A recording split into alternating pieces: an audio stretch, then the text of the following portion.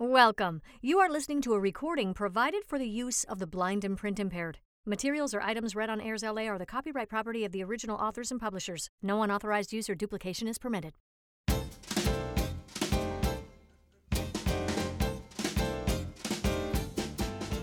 There's something new on Airs LA every day. Hi, I'm Patty Mattson, and you're listening to Style and Substance. Today's article is from Reader's Digest's February 2022 edition and is the cover story, Laughing Matters. Humor connects us to one another, but how is what we find funny changed over the past 100 years? By David Steinberg.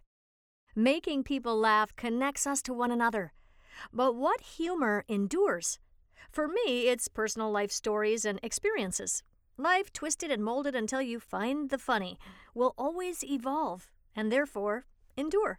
I found that the closer it cuts to the bone, the funnier it is. The beauty of life is that everyone is similar in some way. While we may not have the same experiences, everyone can relate to observations on life, family, and the variety of behavior we all encounter every day as we go about life. Humor is very helpful in one's everyday life. It can end tense situations. In my life, humor has ended arguments at home and on too many working sets to mention. Finding the humor can break tension immediately. My dad was a rabbi, and he found humor so important during his sermons. It always broke the ice and brought the congregation together. At home, being funny brought the family closer. Jerry Seinfeld once told me how his dad collected jokes in a box.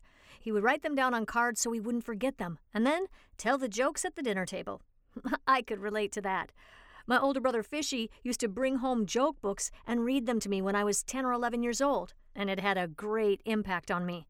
Why do we want to make other people laugh? I asked Judd Apatow this once, and he said, making other people laugh was an instant way to know you think I'm okay. That sounds about right to me. It's a bonding experience. Laughter is good for your health, and most important is just being able to laugh at yourself. Great comedians look at the prism of life in different ways. For instance, Chris Rock can tell a relatable story about life, and it will be funny. It will resonate with the audience, and Chris will get huge laughs. Steve Martin or Jerry Seinfeld will look at a similar observation in life and tell a very different story from a very different angle with a very different delivery. Comedians look at life through a giant prism, and they each look at that prism from a different angle. The best of them keep working it out until they find the humor that suits them and strikes the right chord, and, hopefully, the laughter chord of an audience. People will always relate to the human story with all its challenges. The good thing about life is that it changes and evolves. Many of the issues and characters change. Humor has a natural way of evolving. Life itself never gets old and is always fodder for a laugh. Robin Williams, when talking about his mother, said, "She was a Christian Scientist. I used to call her a Christian Dior scientist." Then there were the Catskills comics, such as Alan King, Henny Youngman, and Mal Z. Lawrence, who all had so much fun with humor about family life. Henny Youngman's great line, "Take my wife, please," perfectly relatable and funny for the time. Politics was an important source of material for me, especially the Nixon era. His mannerisms, his duplicity, all of it. The Nixon years were a fun and fruitful part of my career. I was just a comedian. I had no idea I was even on Nixon's radar, but it turns out I was on his enemies list. That was shocking to me. I shared a lot of Nixon material with Johnny Carson on The Tonight Show. I guess Nixon was listening. But humor has to adapt with modern life. As a result, comedians are constantly pushing the envelope. They have to, because what the previous generation found funny becomes a cliché to a new generation. As comedy evolves with life, the edge keeps moving as well.